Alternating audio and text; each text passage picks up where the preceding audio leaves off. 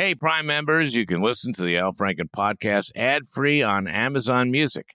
Download the Amazon Music app today. Your last day of vacation and you found time for a deep tissue massage followed by a long mud bath, then a 2-hour nap. Because you're an American Express Platinum Card member and booked your stay at a fine hotel and resort through Amex Travel, which means a 4 p.m. checkout.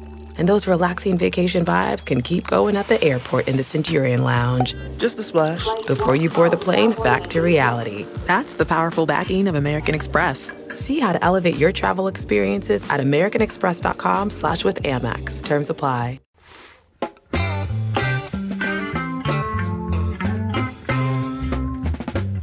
Well, we've got a strange one today, for a change. I'm a Deadhead. I love the Grateful Dead. Last week, I had Norm Ornstein of the American Enterprise Institute on the erosion of norms and how that has led us to where we are today in this country. The impeachment trial, of course, and I will talk about that in a moment. But this week's is a conversation with John Mayer, who plays with Dead and Company, the latest incarnation of the Grateful Dead. And he stepped in about 5 years ago to fill some really big shoes, Jerry Garcia's. And I think we have a fascinating conversation, for a change, about John, who I had not heard of until he joined Dead and Company. Evidently, he was a very big star before he joined the Dead. I'm a little clueless on pop culture. I interviewed John at a resort in Mexico where 5,000 affluent Deadheads came for a 4-day thing. Now, I admit that I have an emotional connection to the Grateful Dead. It reminds me of my old partner, Tom Davis, who introduced me to the Dead, and we went to a lot of shows together. So did Franny and I, and actually took my daughter to a number of shows. She got to meet Jerry. Actually, Thomason called the encore at a concert at the Meadowlands. Everyone was this long shouting for the encore, and Thomason, I think, turned to Lesh and said, the bass player, and said, "Could you do Box of Rain?" And Jerry just went like, "Yeah, let's do that." And I hadn't done it in a while, but that was the encore, and it was amazing because there's like 80,000 people there, and people just went nuts because they hadn't heard it in a while. And actually, Phil went up on a lyric. And so I've actually heard this. I know this version when I listened to 23 on Sirius XM and listen to the Dead. I've heard the Box of Rain that she called at the Meadowlands. So we'll get to that conversation in a few minutes. So what makes this a strange one is that I've been watching the impeachment trial in the Senate. Now, I don't know where this is going. I'm recording this on the Thursday of the second day of questioning. Senators are asking questions. Here's a question I would have asked, and I would have done to the White House counsel. Do you have any evidence that Donald Trump has ever been interested in corruption? And by that, I mean being against it.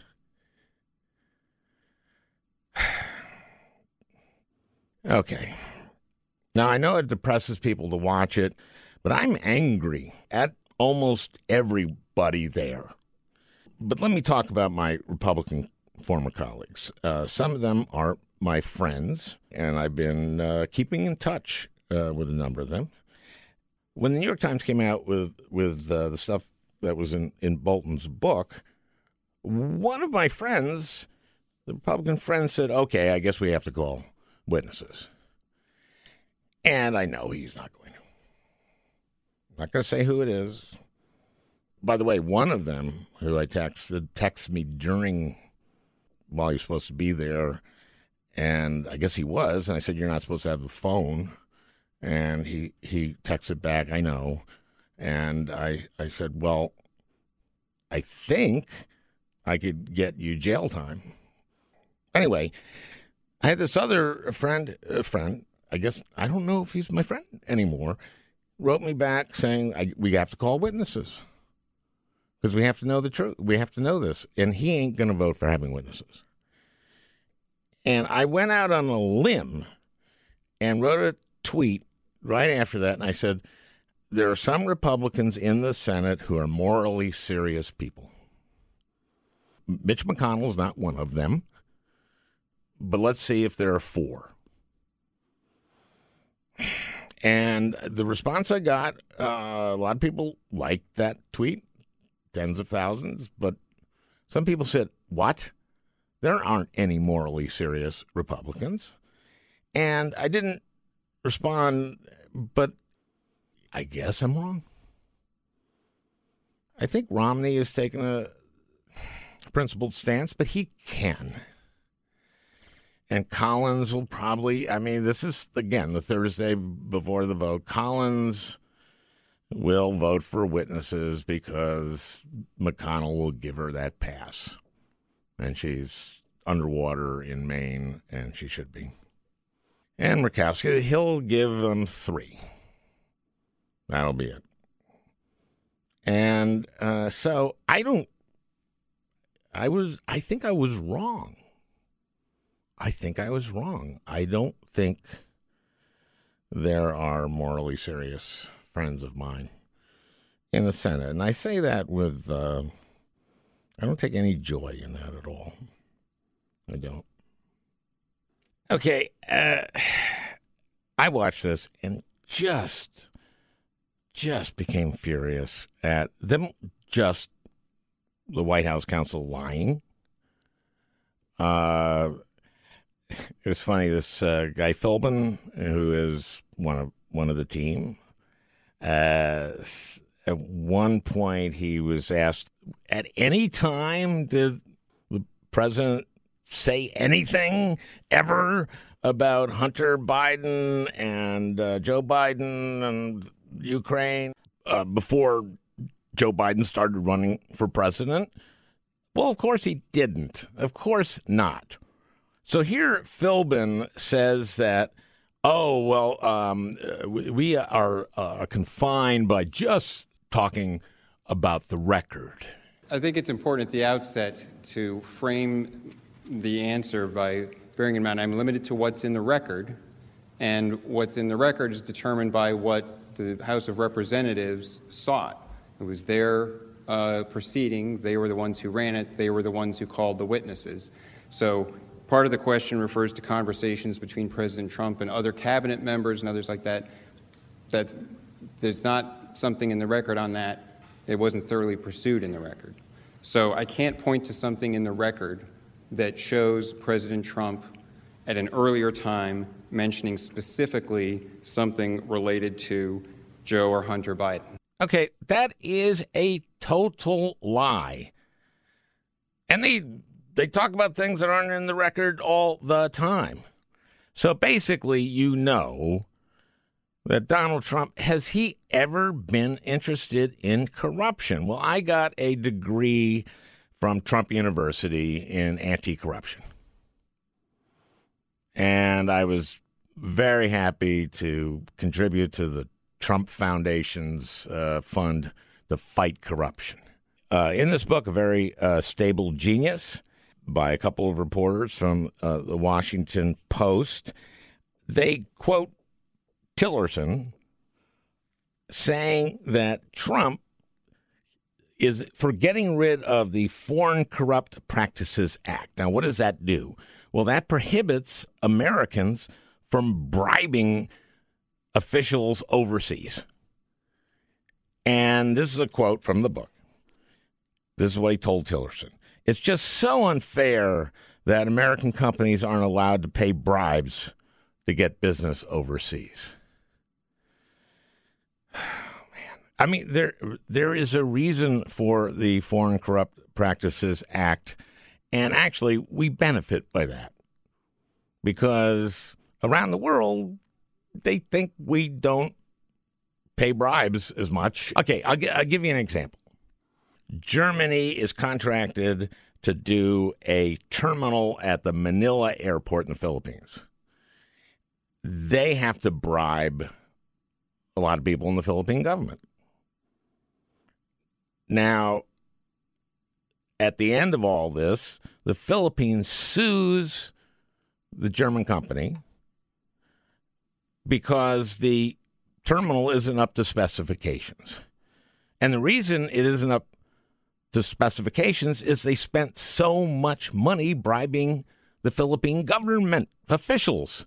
And then the Philippine government is suing the Germans. Jesus, there's a reason for this.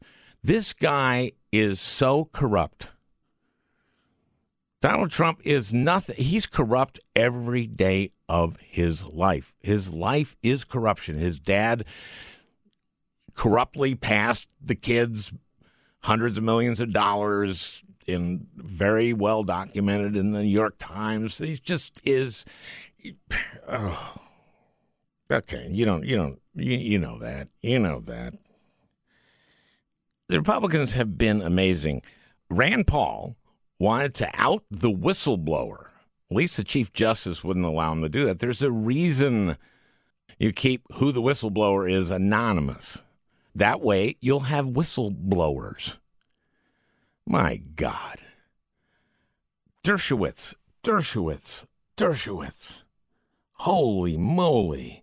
Okay, he takes the stance that a president can do anything he wants overseas if he thinks it will be good for the United States, and if it's about him getting reelected, then and he thinks that's good for the United States, then he can do anything.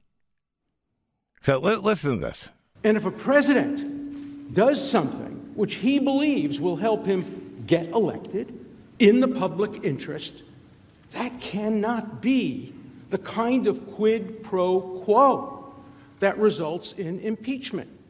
Okay, this deserved an answer. And Adam Schiff, who, by the way, has been just brilliant throughout this whole thing, he comes back to Dershowitz with this. There are two arguments that Professor Dershowitz makes. One that is, I have to say, a very odd argument for a criminal defense lawyer to make, and that is, it is highly unusual to have a discussion in a trial about the defendant's state of mind, intent, or mens rea. In every courtroom in America, in every criminal case, or almost every criminal case, except for a very small sliver that are strict liability, the question of the defendant's intent and state of mind is always an issue. So this is nothing novel here. You don't require a mind reader.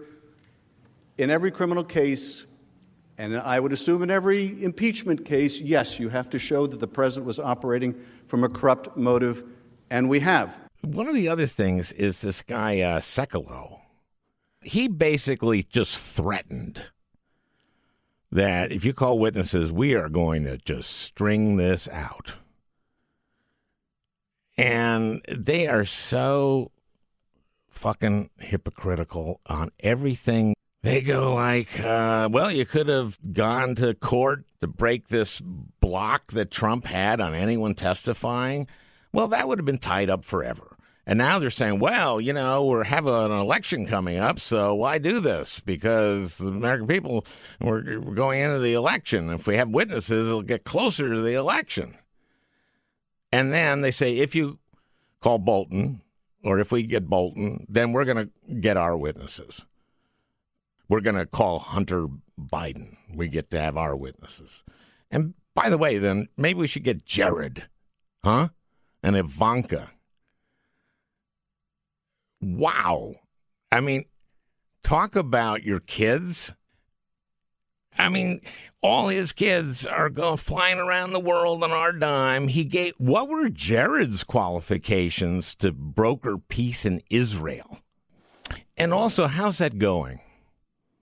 How's that going?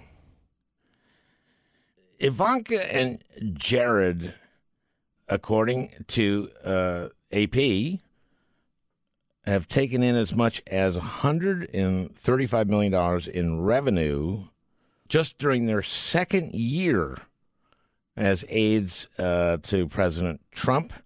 And that's from their vast real estate holdings, which, by the way, Kushner has been getting investments from, Israeli businessmen. The New York Times reported that Kushner had partnered with Raz Steinmetz, a member of one of Israel's wealthiest families, in purchasing $190 million worth of apartment buildings in several lower Manhattan neighborhoods.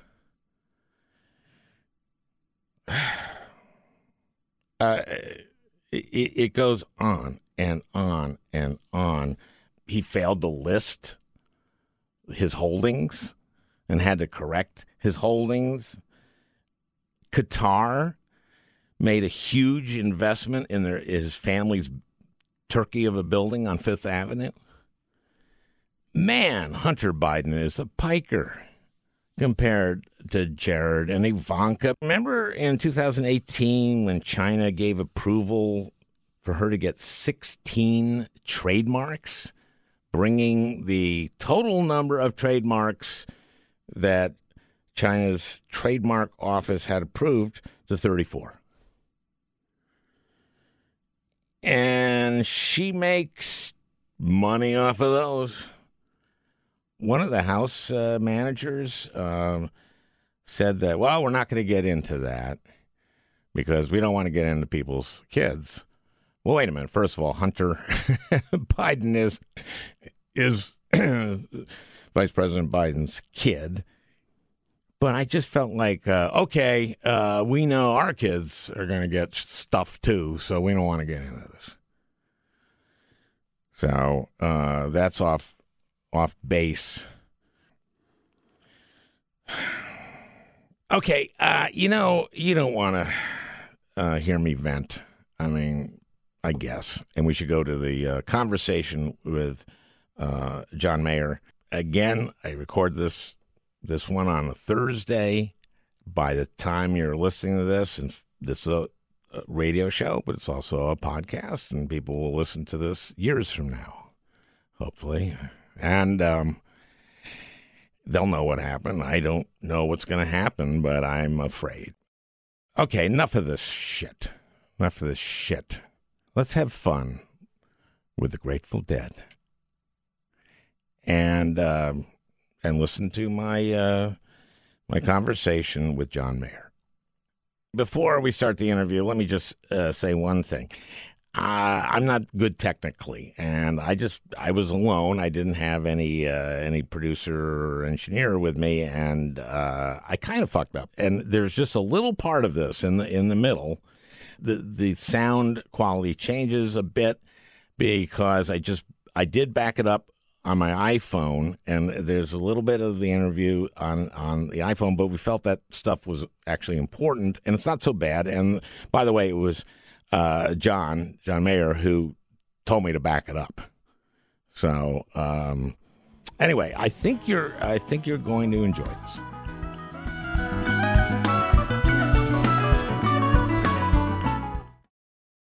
Did you know that learning actually makes a sound? It's true. Listen. That's the sound of you learning a new language with Babbel. Babbel's tips and tools are approachable, accessible, rooted in real-life situations, and delivered with conversation-based teaching so you're ready to practice what you've learned in the real world. For example, let's say you're in Berlin and you want to visit the Führer bunker. It's pretty simple, actually. Wo ist der Führer bunker? Studies from Yale, Michigan State University, and others continue to prove Babbel is better. One study found that using Babbel for 15 hours is equivalent to a full semester at college.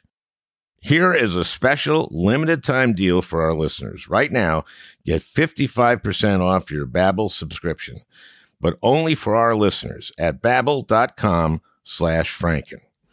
Get 55% off at Babbel.com/Franken, spelled BABBEL.com/Franken.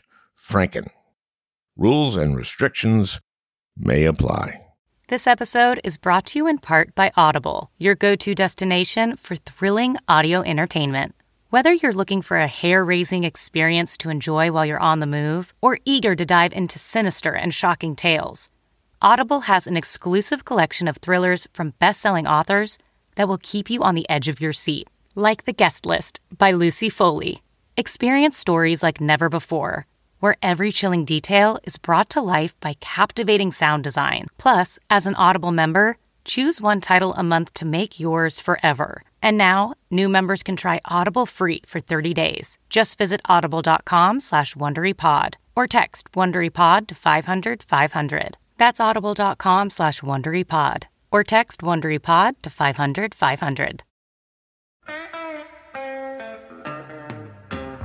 I met you at Fare Thee Well. That's the first time I set eyes on John Mayer. And it's the first time I heard your name. Oh, that's cool. I do not know. I'm a Deadhead. Mm-hmm. As far as music is concerned, I'm a little stuck. Mm-hmm. But, you know, Stones, Clapton, some blues. So there's... Blues where it merges with rock for you. You know, that's what it sounds like you're saying. Yeah, but, you know, I mean, Howlin' Wolf. Okay, that's blues. You know, B.B. King, who I love, never sang while playing. He would sing and then play and then sing and then play. Yep. Now, that's funny to me. And that's not funny. I mean, it's just you sing and play at the same time. I sing and play at the same time. When I was growing up, I made that a point to learn how to sort of separate my brain in a way that my hands could go at the same time as my voice. And they do. Yeah, that's very Jiminy Glick. So. And they do. Oh, very much so. Very much so. Yeah, I liked the idea. Well, because when I was growing up, it was just me in a room playing. And it was all about how can you... So you were a kid with a guitar. I was a kid with a guitar, and I knew I was just one person. But isn't that more or less how most people start? Or do they start with a family band? No, no longer. No, now people go their whole career alone. So Ed Sheeran's on stage alone. But now there's this thing where, like, you'll listen to a band and you'll realize that band is just one guy who's done it all in his room. Okay, so the reason I did not know you, who you are, when I met you, the day I met you, and you were at Soldiers Field in Chicago for the Fare Thee Well concerts, and Bob Weir introduced you. Let's talk about the people who went, John Mayer, he's like a pop singer. He can't fill in for Jerry. What the fuck is that? So let me ask you, what was the first of you listening to the Dead where you went like, holy shit? It was Althea, and it's sort of like well documented. I had some like Neil Young Pandora on or something, and I heard Althea from maybe like Live Without a Net or something. And I just My favorite Althea is Nassau Coliseum, Live at Nassau Coliseum. Do you know that one? I don't know the Altheas by date. I just know when I hear a good one. You know what I should do? We should stop this at one point, and I'll play you his solo at the end for that Althea. And I had written a book, and I was promoting it on the Dead 23 channel, and I did phone interviews with Mickey and Billy and Bobby at the time. And I said to Mickey, why didn't you just always do that from then on? Because this to me was the most hair-raising Althea. And Mickey said, well, that's just completely, the opposite of who we are. I mean, that is antithetical to everything we do. It's all about capturing lightning in the bottle. That's not what we do. I next time I'm with Billy, he says, no, we don't do that. That's just absolutely against our... It's our catch thing. And release. Okay. I talked to Bobby, and Bobby said, it was not for want of trying. Yeah. And I went like, oh, you did listen to it and did go, let's do that again, and you couldn't. That's what he said. And he confirmed that. That's what he said. I learned something very interesting and valuable when I first started playing with these guys. I had thought the sound of the Grateful Dead was a self-aware invention that they had reached because they had the idea to sound like that. And then when I got to really know these guys and play with them, I realized that the sound of the Grateful Dead is some misinterpretation in the attempt to sound exactly like Wilson Pickett or exactly like, Texas Playboys or exactly like whatever the muse was for whatever song they had. And I was blown away by that because where they did end up to me is far more sophisticated on a musical level. So is that what you were doing at when you were first? I thought with them? that they you were kind of going like, okay, this one I sound like this, and this one I sound like that. I thought it was completely intentional to create this nebulous thing. And then I learned that the more I get to know these guys and talk and play, the intention is to be perfect.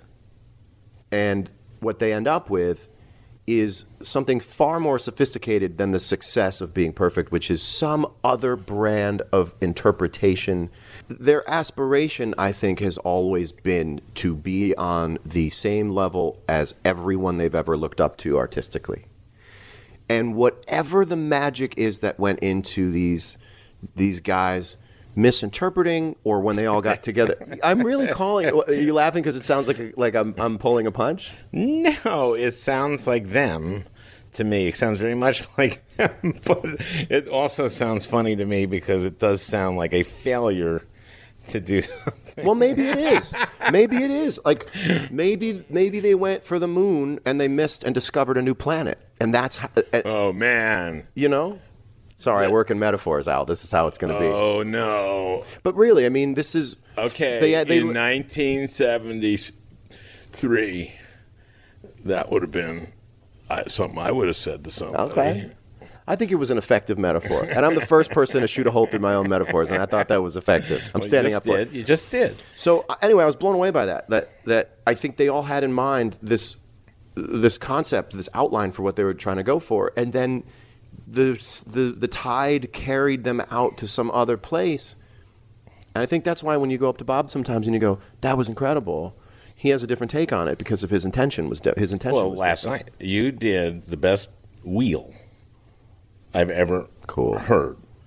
I love the wheel, and I love Jerry's pedal steel in the way too.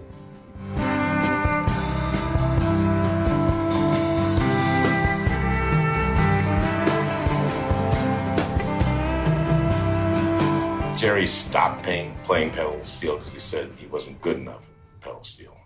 Pedal steel is a fascinating instrument because it is really like flying a helicopter, but it's been done traditionally. But it's like flying a weather helicopter, or like a nom? You're doing. This requires a working knowledge of helicopters. Oh, okay. I don't have it. Okay, but knees and feet and hands and elbows and fingers. I mean, your knees are involved in it. You're working all sorts of that's the pedals. Well, I think, and then you're moving your knee laterally to move a pitch bender just for one of the strings. And so it's always fascinated me that the pedal steel is one of the most complex instruments, but was always played on the front porch of these sort of lower kind of class places in the South and in the West. You'd have these people who go, I don't know nothing from nothing. But then they would sit down and play the pedal steel magically. Now, that always blew me away. The guitar is somewhat of a dummy's instrument. The pedal steel is not a dummy's instrument. It's kind of like Neanderthal pedal steel. Oh, yeah. Yeah, the guitar is like... The guitar, to me, it moves around. Well, the thing about the guitar is that whatever I'm talking to a guitar player who believes what he does is Neanderthal something else. Well, maybe compared to the pedal steel, yes. Well, anyway, Jerry stopped playing it because he thought, I'm not good enough at this. This is ridiculous. I shouldn't do this. And most deadheads know that he played pedal steel on Teach, which isn't it beautiful? It's beautiful. It's world-class playing, too. You could have called any session guy and he wouldn't have played as well. No. Oh. That's one of the first things I learned from listening to Tales from the Golden Road was that was Jerry playing on Teach Your Children. Oh, yeah. And their hooks he's playing. You can sing along to those. Okay, let's talk about hooks. Because I would think that a big part of your transitioning to... I'm playing for the Dead. Now I'm filling Jerry's shoes. though I can't. But there's so many. There's a rhythm guitarist, that's Bobby. There's a lead guitarist, that was Jerry, and now it's me. And there is this body of songs, this body of works, the songbook. How much of each song is a hook? And how much do you go like, okay, well, I played that. That's a hook. Yes. I played that. Yes. And this is actually kind of a hook because it goes between these two hooks. I do as many of those as I can. Mm-hmm. And then there's another hook. So you could look at something like Ramble on Rose. Mm-hmm. You know the hook is dum bum bum dum dum dum dum dum dum. Can't not play that. Right. Right? Right? And why would people be mad? Right. Right. That's not up for interpretation. And then you've got, did you say your name was Ramble on Rose? That's a Yep. Settle down easy, bump, bump, do bump, do bump. That's a hook, And there's the vocal hooks, of course, but then there's another hook which is like the intention.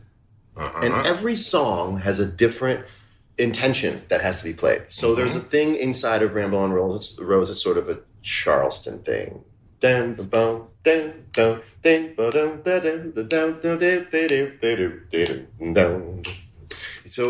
you can't just blow on that song any way you want. You have to play it with that MO. Okay. Hell in a Bucket. The intention of Hell in a Bucket is chaos. I don't even know that I've discussed this with Bob, and I don't know if it annoys him or not that I play like a banshee on Hell in a Bucket. Would it help if I told him? Could you break it to him? Yes. That Hell in a Bucket's always going to be... You know what? I think I'm going to serve a very positive role here this week. Arbitrator? Bobby. Just to let you know, I had a conversation with John. So Hell in a Bucket is... You're really going to hell with this song. You're trying to take the solo to so many RPMs that it just makes people crazy. Well, that's a whole different thing. That makes perfect sense. Right, we're going to Hell in a Bucket. You want to talk to him about it? No. But every time I heard Jerry play on it, I went, oh, he's really giving it this chaos on the guitar that I've always tried to put in it now. You can play as much as you want, and you should play as much as you want on Hell in a Bucket, because that's the trip. You're kind of holding on for dear life. And then you get into like Standing on the Moon, and you better think about nothing but Jerry being on the moon when you play that song. That's the only thing you better think about when you're thinking. That was gorgeous. Only and we went into it, and so that was it last night. Okay, in a solo, again, in a solo, you've got to make some. You've thought this through. Yes, I've thought it through enough now that I don't have to think about it all that much. I had to play for several years in this band to finally get to the core of what I wanted to do on the guitar. I noticed. Did you? Well, that's a nasty thing to say. No, it's okay. No, but I actually have noticed a evolution. Yeah, it had to get sweeter. That I enjoy more. Thank you. Thank you. Thank you. It had to get sweeter. But that was a shitty thing to No, it's say. not a shitty thing to say. Well, it was meant to be. Sorry you missed the mark. Sorry I'm so self-effacing. No, but look, this was always, to me, and always is going to be, a process in trying to get the right balance so that I can get the right sound out of the guitar, so that I can get the right feeling out, all this stuff. And there's no other way to get to now than to do your best for every show and try to find your space. And I think at the beginning, there was a lot of flapping my wings to stay airborne, like a lot of flapping my wings. And the person I am at home, I've always thought of it like this. Like when I'm home thinking about the guitar, oh my God, I'm the best guitar player in the galaxy. Whatever happens in between the time where you leave your house and you begin to play on stage in front of people, Yeah. you have your entire reality changed. Uh-huh. And what's handed to you is some different kind of come on, everyone's watching. Let's make them happy. Let's produce for them. Let's make them, and your whole spirit changes. And what you end up doing is and then you go back and you listen to it, and I'll be in the car and I'll hear what sounds like Dead Company, and I'll go, oh no, I think I remember this one. And I'll hear myself for a second go, and I go, stay there. But I remember that I didn't. So I'll remember everything I played if you play me back the song. I'll know exactly. Now, I don't think that everybody who plays the guitar, and it depends which podcast you're listening to. If you're listening to the one on 23, there are probably a lot of people who play the guitar. I bet not even a large plurality of them say, I am the best guitar player in the world. Correct. Well, they're... I don't say that. I thought you were just saying that. I think but no. But I'll tell you what. No one thinks that. Yes, they do. Yes, they do. Okay. When you're home with the guitar in your lap, yes, and you're thinking in terms of music, and you're just connected to it, and there's no outside influence, your heart rate is resting, there are times you feel, and I think every guitar player has felt, oh, I can fly. Something happens when you get to the gig, and there's thousands of bodies in front of you. For some people, hundreds of bodies in front of you. Some people, dozens of bodies in front of you. Time changes. Your whole intentions get whipped around. The wind just moves everything around. And now you're going, where is it? Where's the thing I had? Okay, but I'll bet you there are as many or some or a certain percentage of where it's the opposite. They get in front of that crowd and they can feel the crowd. And they're feeling like, fuck, this is great. It wouldn't happen with this music or this band. Really? Too many crosswinds. There's so much crosswind going on. You have to listen to what each person is playing. Because that's what's happening out in the crowd. What is a sort of ease? Well, they're going like, this is the greatest thing. Yes. Up there, for me, it is a constant low-grade deliberation process. You know what the Grateful Dead is, man? They're just up there. And they are just, feeling it, playing it. And they are just flying. Yeah. And that's how I feel down here. So that's what they must be thinking. On a good day, yes. Okay. Well, that's different than what you're on a great day, yes. I do think that what is great about playing an instrument is when you're alone at home, if you're playing in front of the mirror, you are allowed to say, I just am in love with what I'm doing right now. I just am having such a blast. My ideas are coursing through my veins. And when you get up there and you have 5 other instrumentalists who have had 5 separate days in one day, you've got 6 people coming from 6 different starts to their day, 6 different ideas, 6 different fitful sleeps or not fitful sleeps. You get up there, and then you also have thousands of people going, come on. You will find that you have to reestablish what it feels like to be a musician up there, and that takes years. Okay, that took me years. What if you're doing a solo gig? What if you're doing... There's already kind of a conversion that's taken place before they've walked in the room. There's like they're already into what you're doing. They're there because they found something you did on a record exciting enough to want to come see. People aren't walking into a Dead Company concert the same way? Yeah, but it's a different role for me. I'm a part of it. I'm not it. I have to always just contribute. I'm only ever contributing, and the thing I want to contribute has 0.000% to do with my ego, my image, how I'm thought about, my only... Well, it's amazing. It's the only thing I'm thinking about is because getting... if you're doing the other thing... No. And maybe in the first few years you could hear that or something. I had to knock that out of me. Okay, this is Al. This is me. I'm in the studio now. At this point, John figured out that we weren't recording on the proper device. And so when we come back, you will... the good sound will be back. The good sound will be back. And when we pick up, I'll be talking about myself.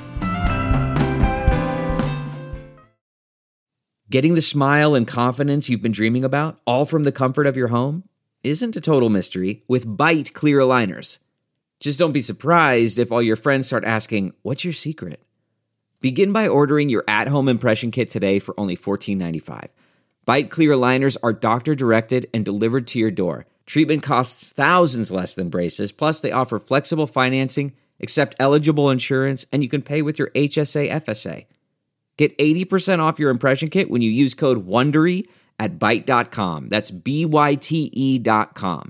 Start your confidence journey today with Byte. Whether you hydrate to live or live to hydrate, Liquid IV quenches your thirst faster than water alone. With 3 times the electrolytes of the leading sports drink, plus 8 vitamins and nutrients for everyday wellness, all in a single sugar-free stick. Liquid IV is perfect for daily use before a workout, when you feel run down, after a long night out, or on long flights. Basically, anytime you need a pick-me-up, however you hydrate.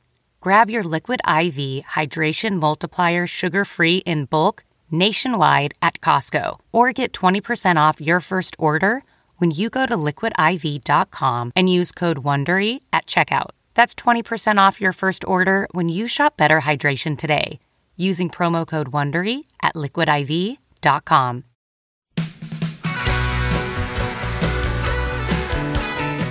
We're back, and we're going to rejoin my conversation with John Mayer, and I'm talking about myself when you come back, so that happens. And speaking of myself, I'm going to be on Jimmy Kimmel on Tuesday, February 4th, so that's going to be the night of the State of the Union address, and I think we're starting the taping a little late so I can watch that, and it'll be also the evening, night after the Iowa caucuses.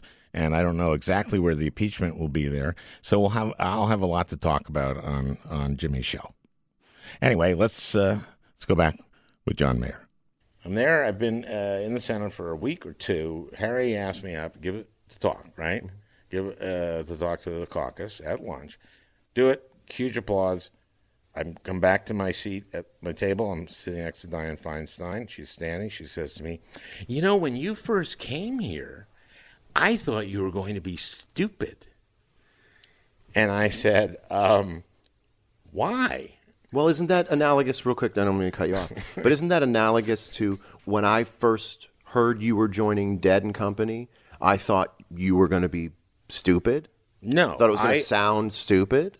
No, I thought, I don't know, John Mayer. I didn't even have any reason to believe you would sound stupid. I didn't know anything about it. I actually, when Bobby introduced me to you, I went, okay, it must make sense. Well, that's you were actually much further down the line than people who had, probably had a brush with me in passing on this song or that gossip story or this thing. Yeah. But I spent my whole life being sort of mislabeled. So by the time I got to Dead and Company, and Deadheads are a huge crowd. They make up a really sizable part of the country, but not as big as the tabloid media side of the country. I mean, that's a much larger army. So I had been tempered in the tabloid media kind of doubt. I was just used to that. So by the time I got into the Dead world, I was like, I can take it. I've handled a lot more pressure, and and I also knew.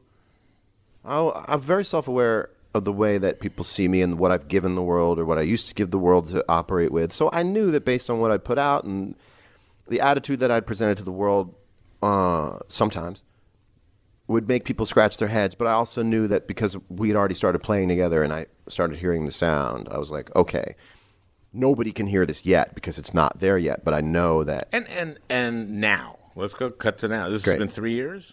5 years. 5 fucking years. Okay, 5 years. It's been 5 years. That's how long. Yeah.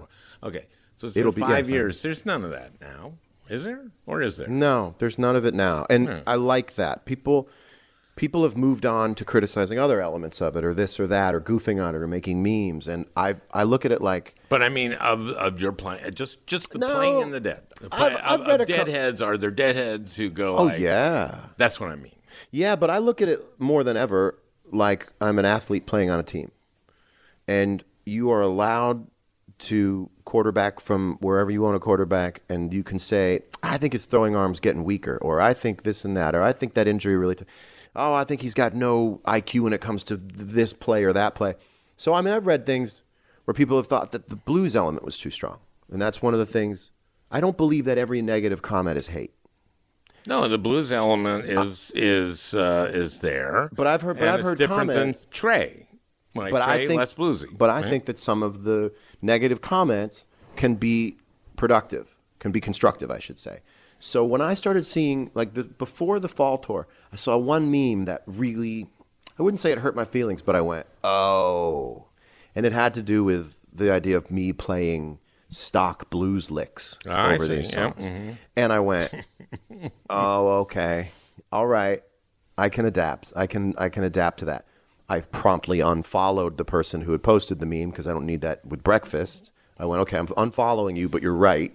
And have tried. Oh, you felt they were right. Oh, yeah. Oh, okay. See, I think there's something that's happening lately where everything that's not even negative, but critical is being perceived as hate and being negated before it's ever considered. So what happens is audiences sometimes are right about something, and the creator can hear it, and now they go, you can't make everyone happy. But I go, hold on, there might be something constructive in there.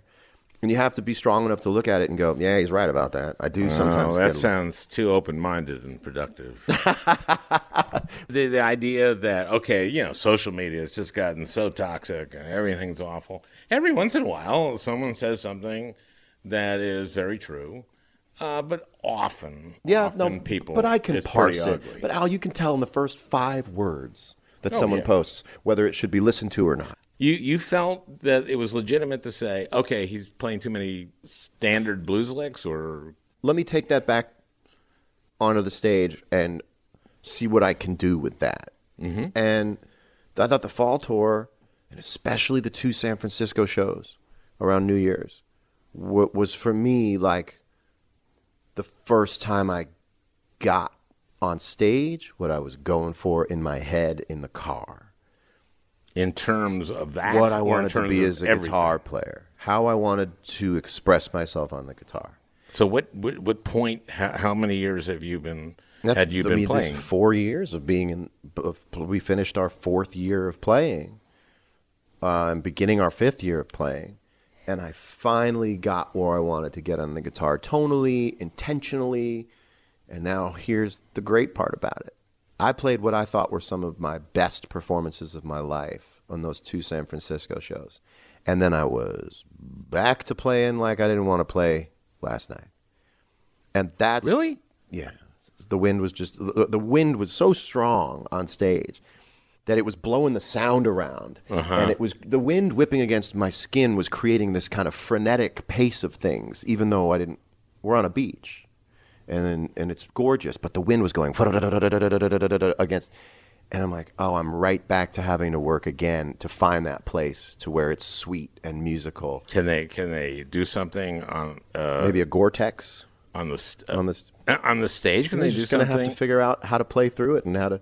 So that's why. What about putting like a wall behind you? It would blow the wall down. Oh. Maybe some Tyvek that's perforated or something. Okay. No, but I mean, like. The point I'm trying to make is that even if you had one great night and you put everything together in the right order, you have to dismantle it and you have to do it again somewhere else and you have to start kind of from scratch. Is this you or is this the Dead thinking? Or is that... This is me thinking about making sure my contribution is as strong as it can be so that people can get where they want to get with the music. But in other words, is this just you from the beginning, or is if you picked this kind of up from the Dead? I picked it up from the Dead because that's what I want. Because this is bigger than me, which I love. It changed my life. That part of it changed my life. What do you mean by that? Before this band, I was me all the time, 100% me, and everything I did was an extension of 100% me, and you are it, and it is you, and you're your brand, and your work is you, and you are your work, and you represent it all everywhere you go. And that got a little bit claustrophobic for me after a while. I didn't know quite, like, I'm not giving you this sort of rote story about fame or whatever, but when you're you all the time, you start to lose a little bit of perspective. And for me, and maybe you lose yourself. a little. I can't tell with you. I didn't know what I was doing either. I can't quite tell. That's the thing. But that's what comedians do. No, sometimes they you're go a like, sharp maybe blade. you're losing a little of Maybe yourself. love yourself. Well, by being a celebrity. When it's always your party and you're always the DJ, you don't quite ever get to hang out. You're always queuing up the next song. Wow. You know? Okay. And for me to be just This is gold, by the way. gold, keep it going. For me to have to wear a laminate, Okay, what's this one? you know, I walk on the stage with a laminate on. Oh, I see. I'm part of, You're part of something as I'm opposed part of something to being the thing. I just have access to the thing. And this is what I say now. I go, I'm not the thing. Well, thanks for making sure that a good 30 minutes of this was on the actual. No, you got it. Even by the way, it wouldn't be dissimilar from a Grateful Dead concert recording where the tape runs out and they have to use audience tape for somebody that from part. the audience. Have you heard this? Where you'll be listening to a version with a great tape and the tape will have run out and it switches to the audio feed, the audience feed, and then it switches back to the tape. Well, that's feed. what we're doing. That's what we're intentionally doing here. That's what we are. That's what we did. Yep. Wow. All righty. Well, I'm looking forward to it tonight. I think it's going to be fun because I see a 3-show run as 3 chances to get where you're going the right way. And haven't you found that if the second show in a 3-show run is phenomenal, it changes the ultimate read on what all 3 shows were? Don't you feel like on a 3-show run, the verdict is still out on the first show based on how the next 2 shows go? So you'll leave going, those were great shows, and you can somehow affect the mindset of the first show with the next 2 shows. That's how I look at it. Like, we can still affect the average of these shows with the next 2 shows. Well, this is how I think about it. If it goes shitty show, great show, good show, I leave thinking pretty good. It averages, doesn't it? If it goes great show, shitty show, I leave going like, that was shitty. That was shit. I know. If it goes... No, you're right. You're absolutely right. Think of it quite the way you do. Well, I look at it like we're going to feed the meter on this larger thing. But I am going to a 3-show run, and I thought the first one was great. Thank you. How's that? Well, you know, there's how I did and there's how the band did. And I'm always going to react to how I contributed. Mm-hmm. And I thought I could have been just a little bit sweeter. But, you know, these hooks we talked about, they're not my inventions. Mm-hmm. And so they didn't stem from me. And so I always have to... Sing me all the hooks. Sing me all the hooks. Every hook of every song. Okay, Tennessee Jim.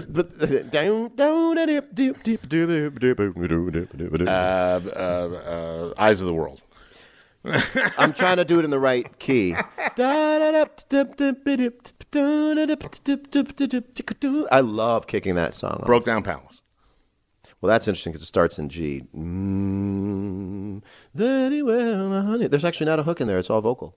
Ah. There's nothing happening on the guitar there that you'd go, oh, that's Broke Down Palace. Okay, there's no guitar hook. I see. But so I have to put myself... Casey Jones. These are all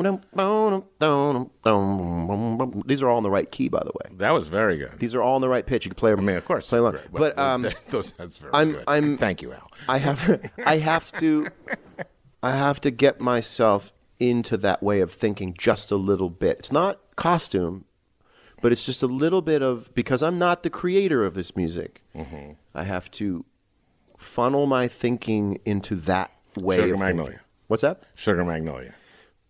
Well, there's 2 parts on that. Bobby's part is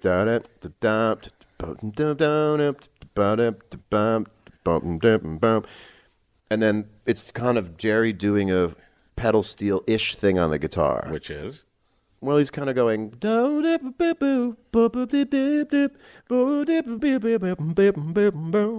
you know. This is good. If you don't do those this things, part that we've just done. I should have taken the guitar out. Okay, but you got to go. I have to. I'm working backwards from my leave time. You're being picked up in 40 minutes. Yeah, I gotta. But I'm actually looking forward to playing for you tonight, knowing that I've mentioned a few things about the way that I think. Franklin's Tower. The hard one to sing to someone would be Scarlet Begonias because it's almost completely an ensemble song, which blows my mind. I love, love, love Scarlet Begonias because everybody is lining up to make a part of the image that makes this beautiful image. But if you listen to each part on its own, it doesn't quite make sense until you listen to them all. So it's this one blob of sound that's so beautiful. It blew my mind when I first heard Scarlet Begonias. I came from Berklee College of Music, where you're supposed to understand every layer you're listening to. What's the kick drum doing? What's the snare drum doing? What's the guitar doing? What's the keys doing? All of a sudden you hear boom, ba ba da da ba ba beep. And you listen, you go, listen to the bass. And the bass is going, and Bobby's going, boom. It's like everybody's taking a different part of the image, but it's not. The outlines aren't around the face. I didn't know what you're saying before. Everybody's. It's that to me blew my mind when I heard Scarlet Begonias. I go, I've never heard a sound like that. If you were to solo through each person's part on Scarlet Begonias, you go, that doesn't make any sense. You put it all together, you're like, holy God, but it's the sound to me of pure happiness. You heard, ladies and gentlemen, on the next Al Franken podcast, how you would go from the current healthcare system we had to single payer, how we would make that transition. What a cliffhanger. Okay, let's stop. Thank you, man. Thank you. That was awesome. Great. Well, there you have it. Normally we play Leo Kottke, but seems fitting to do the Dead, and some of this is John Mayer from Mexico, and some of this is Jerry Garcia. Hey, Prime members, you can listen to the Al Franken podcast ad-free on Amazon Music. Download the Amazon Music app today. Or you can listen ad-free with Wondery Plus in Apple Podcasts. Before you go, tell us about yourself by completing a short survey at Wondery.com/survey. The early 2000s was a breeding ground for bad reality competition series. From shows like Kid Nation, CBS's weird Lord of the Flies style social experiment that took 40 kids to live by themselves in a ghost town, to The Swan, a horrifying concept where women spent months undergoing a physical transformation and then were made to compete in a beauty pageant. Hi, I'm Misha Brown, and I'm the host of Wondery's podcast, The Big Flop. Each episode, comedians join me to chronicle one of the biggest pop culture fails of all time and try to answer the age-old question, who thought this was a good idea? Recently, on The Big Flop, we looked at the reality TV show The Swan. The problem, this dream opportunity quickly became a viewing nightmare. They were isolated for weeks, berated, operated on, and then were ranked by a panel of judges. Follow The Big Flop on the Wondery app or wherever you get your podcasts.